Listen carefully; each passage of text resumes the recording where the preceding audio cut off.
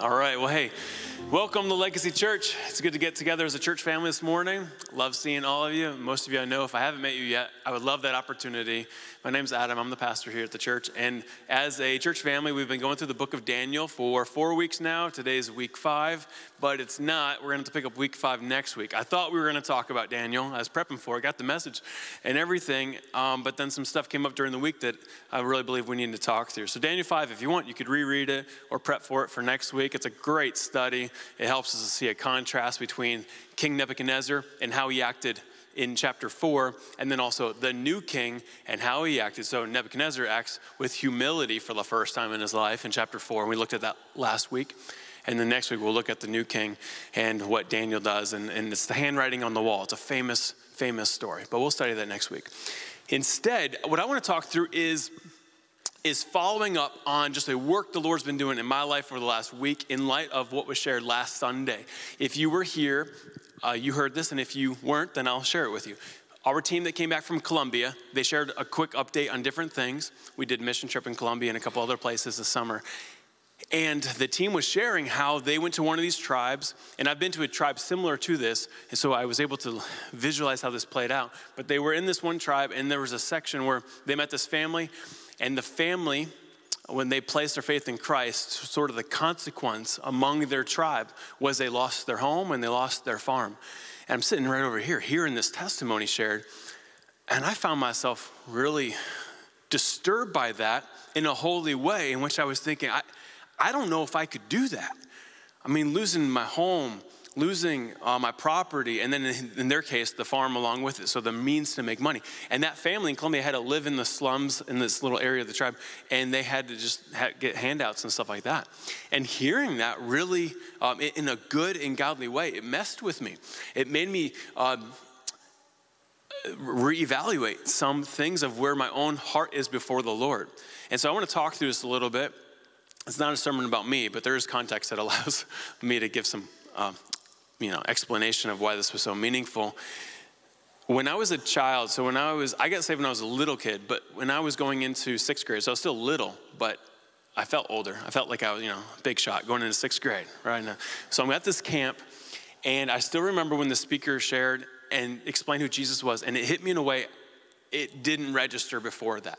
And the Lord got hold of my heart there right in the beginning of adolescence and just led me so well. And one of the things that happened in that camp was they actually gave everybody a blank check, and I believe it was written to God. And the idea is like we would write our name in the check, like I'm giving myself to you, Lord. And that really hit me hard. I've shared this with Lynn before, and she's like, "Oh, that's kind of corny." And I was like, "Yeah, I know," but for me, that was really meaningful. Maybe it's because my mind, just thinks that way. And so that was strengthened and emphasized, just this idea of open-handed to the Lord, whatever he wants to do with my life. And at the time, I really thought I was going to go overseas and go be a missionary in some tribe somewhere, like places somebody's never heard, and it takes like 3 days to get to there.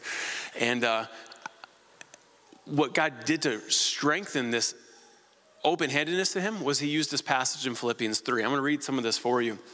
This is one of those books in high school. Philippians was like the book that really deepened my faith. Memorized about half of it because it just was so, it was the book. It was the book I would always talk about. Everyone's like, "All right, Adam, we know Philippians. There's other books in the Bible."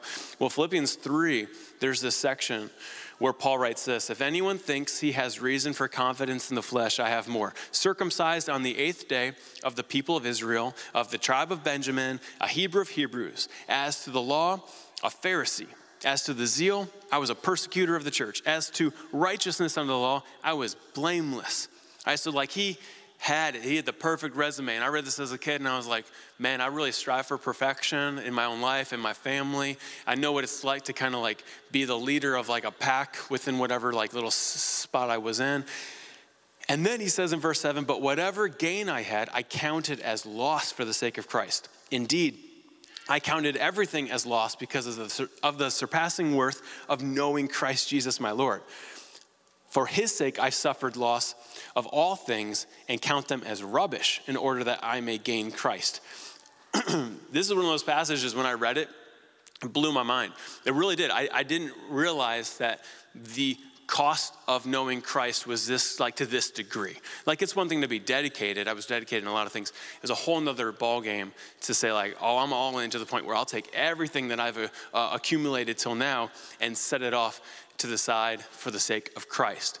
Well, that meant a lot to me in high school. The thing is, in hindsight, I didn't have a lot. Like I didn't have any money in the bank account, maybe $50. Didn't have a car to my name. Didn't have a house. Didn't have a wife. Didn't have kids. Didn't even have a high school degree at the time. And yet I clung to this passage. Well, when you fast forward now, 15, 20 years, whatever the number is, it is a different reading. Because now I read it and go, well, I actually have stuff. I have a lot of stuff, particularly in comparison to other parts of the world. I've worked really hard to get where we are. Even our own family, like our little property we have, Lynn and I have had worked really hard on this thing to get it to where it is and to let it make some money in the way that it is. And so there's blood, sweat, and tears with that too. It's not just a home. And hearing the testimony of what happened in Colombia, I realized that there was this, and unaware to me, I had allowed there to be something where I couldn't just be like, Lord, here I am. Like, here it is. Like, this is yours. And it messed with me. So I did a lot of business with the Lord last week during the worship services. And then Sunday, as soon as the service was over, and Monday, and just every day, pressing in, working through this. And one of the wonderful things was the Lord, in the midst of that, he didn't shame me for sort of violating a really deep conviction that I had before him since I was a child, or kick me to the side. In fact, he was really quick to, like, as I made my heart humble and sensitive, Lord, what is your truth in this angst, like a holy angst? What is it? I don't just want man-made wisdom and something earthly and something off of, Shark Tank or something off of Facebook or something, like something of the Lord to address that here I am struggling to let go of things that you've given me. It was so clear. He said, you are acting like you are the owner of these things, but he's the owner, and I'm just to be a faithful steward of these things. I don't actually own these things. And it pierced through the fuzziness. In fact, there's a verse along these lines that he used to, explain this to me here. 1 Corinthians 4, verses 1 and 2. This is how one should regard us as servants of Christ and servants of the mysteries of God. Moreover, it is required of stewards that they be found faithful. And so this emphasis on being a faithful steward really hit me to the core. So good, piercing through a lot of different things. So I started thinking through my life, like my wife. I don't own her. My children, I don't own them, even though we created them, And like my home, it's not mine. Here it is. It is the Lord's. My car, yes, it's the Lord's. And I like my car. It's cool. It's fun. It's the Lord's. My job, this church even. It's not my church, it's God's church. We need to be a faithful steward of that which God gave me. So he's been working that in me.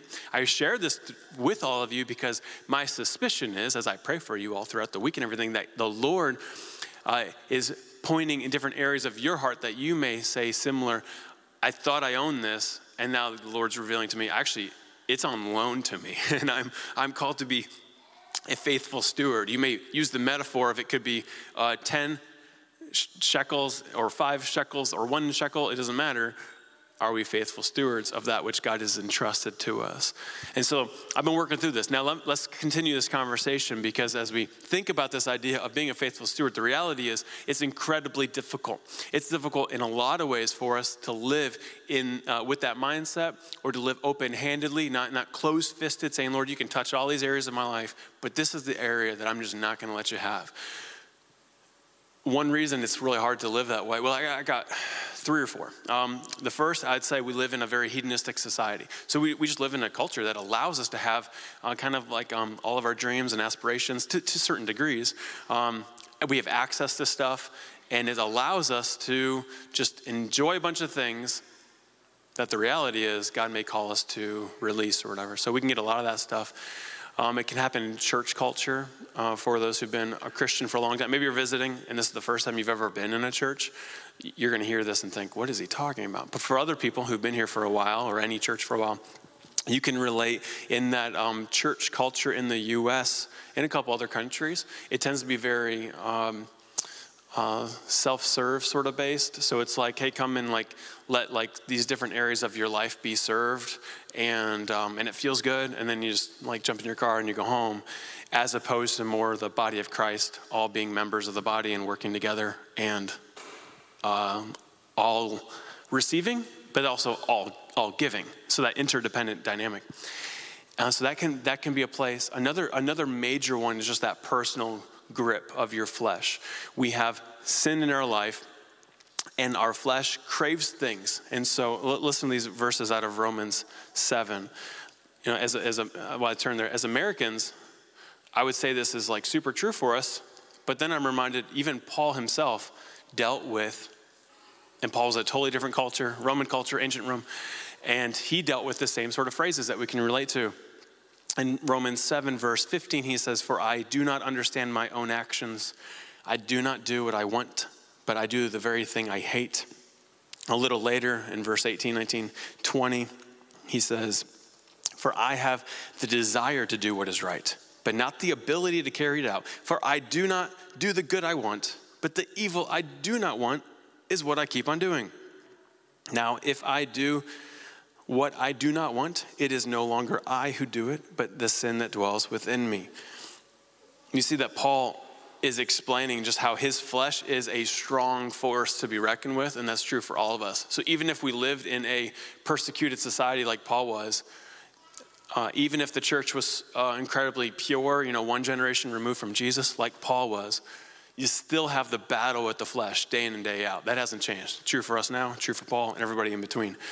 And so we're always battling that flesh, and that makes it incredibly difficult to be a follower of Christ who is surrendered to God. Because even when you work through, 5 big rocks in your life, there'll still be a new one that your flesh is like, hey, let's begin to, for instance, let's begin to covet this thing. You're like, oh, okay, and then you have to learn to surrender that. Or, let's begin to, I'll use another commandment, but let's break the Sabbath. That's okay. We begin to compromise or excuse that, stuff like that.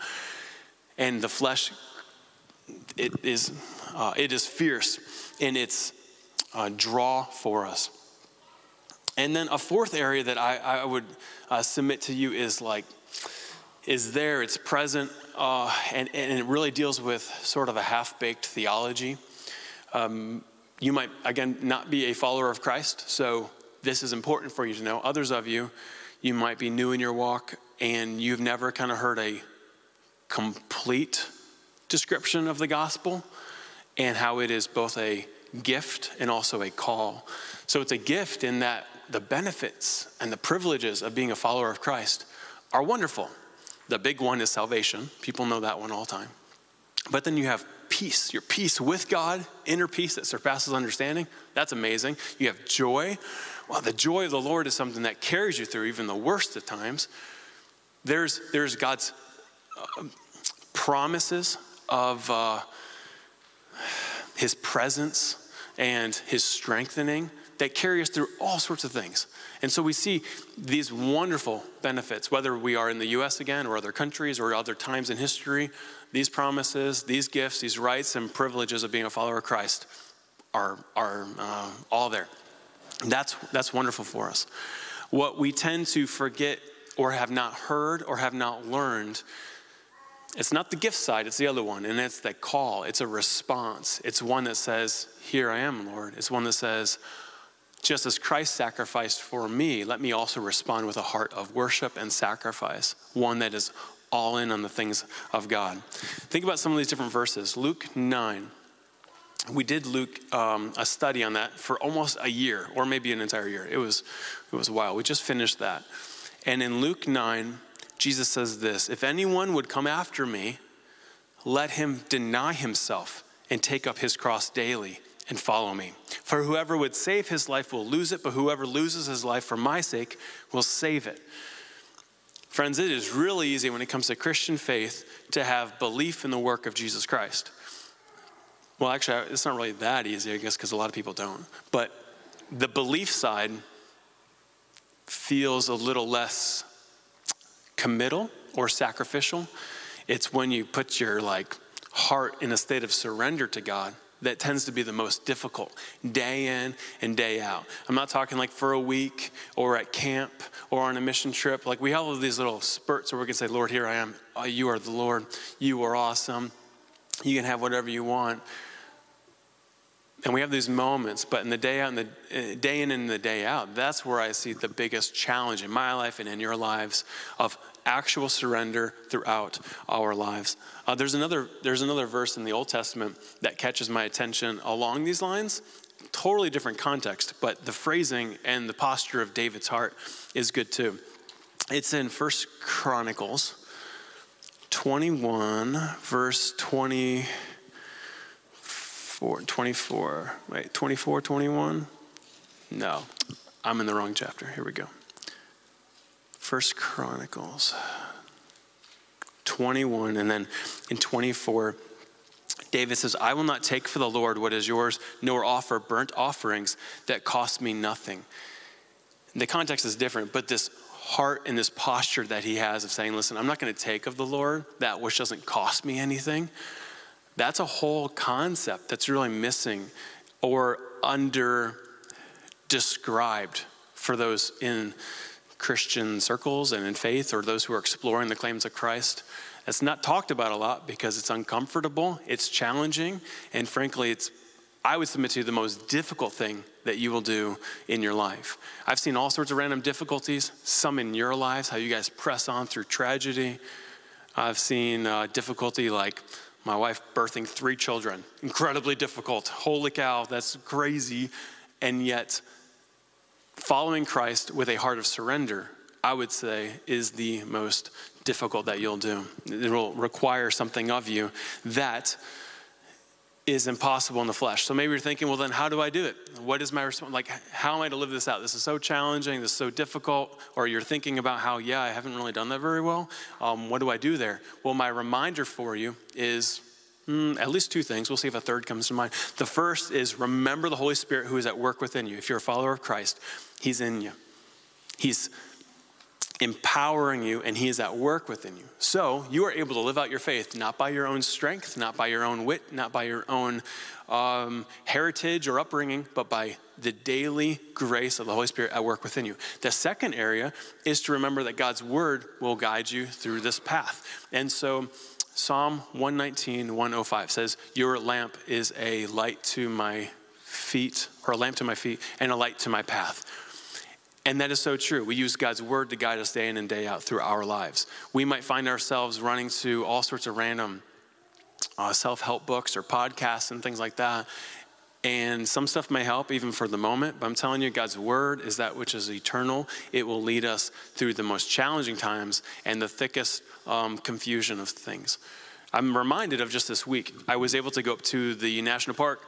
I love going up there, and I was hiking on a trail by myself, and I went down this trail. I've never done it before.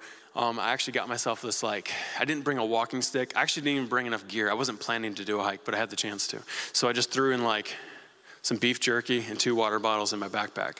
The classic thing of when you read a scenario of somebody who dies hiking, and they're like, they didn't bring stuff. I thought, by the end of the hike, I thought, that's exactly what I did. But I didn't have a walking stick, but it was 850 feet incline. And so I found this big branch. I mean, the thing was as tall as me, super thick. I'm just going, I was like, this is like an arm workout while I'm hiking. Maddie would be so proud. This is good. And so I'm going up hiking, and at one point, the path got super narrow, and the brush was on each side. It hadn't been really worked on or whatever, walked a lot. And I actually thought I was past the point I was supposed to get. I mean, I went to that point that I thought I was at, and I went extremely beyond that, and then I still wasn't there, and I thought, oh no, did I just do this to myself? I did not bring a compass. I think the road is this way, and at least I'll go downhill, and I'll eventually hit something, right? If I have to trailblaze. And while I was hiking, I'm praying through all this stuff the Lord's already been working in my heart regarding surrender. And I'm walking this path, and in that same moment, just had this very simple prompting. Hey, just stay on the path. I'm like, oh, that's obvious. Of course, I'm going to stay on the path. I'm not going to just start wandering off. But the idea of there's already a path for us, let's just walk in it, is what comes to mind with this passage and this whole topic.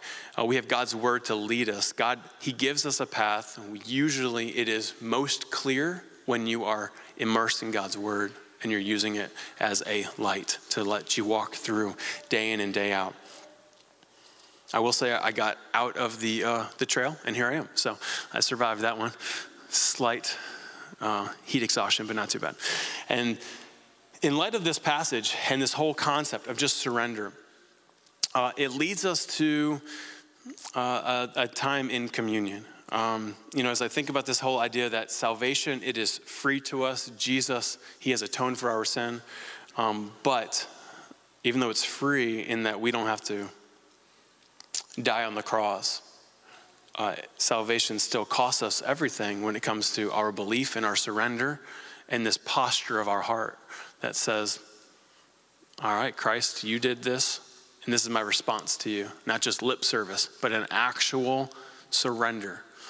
Some people phrase that as Jesus is the Lord of my life, not just my Savior.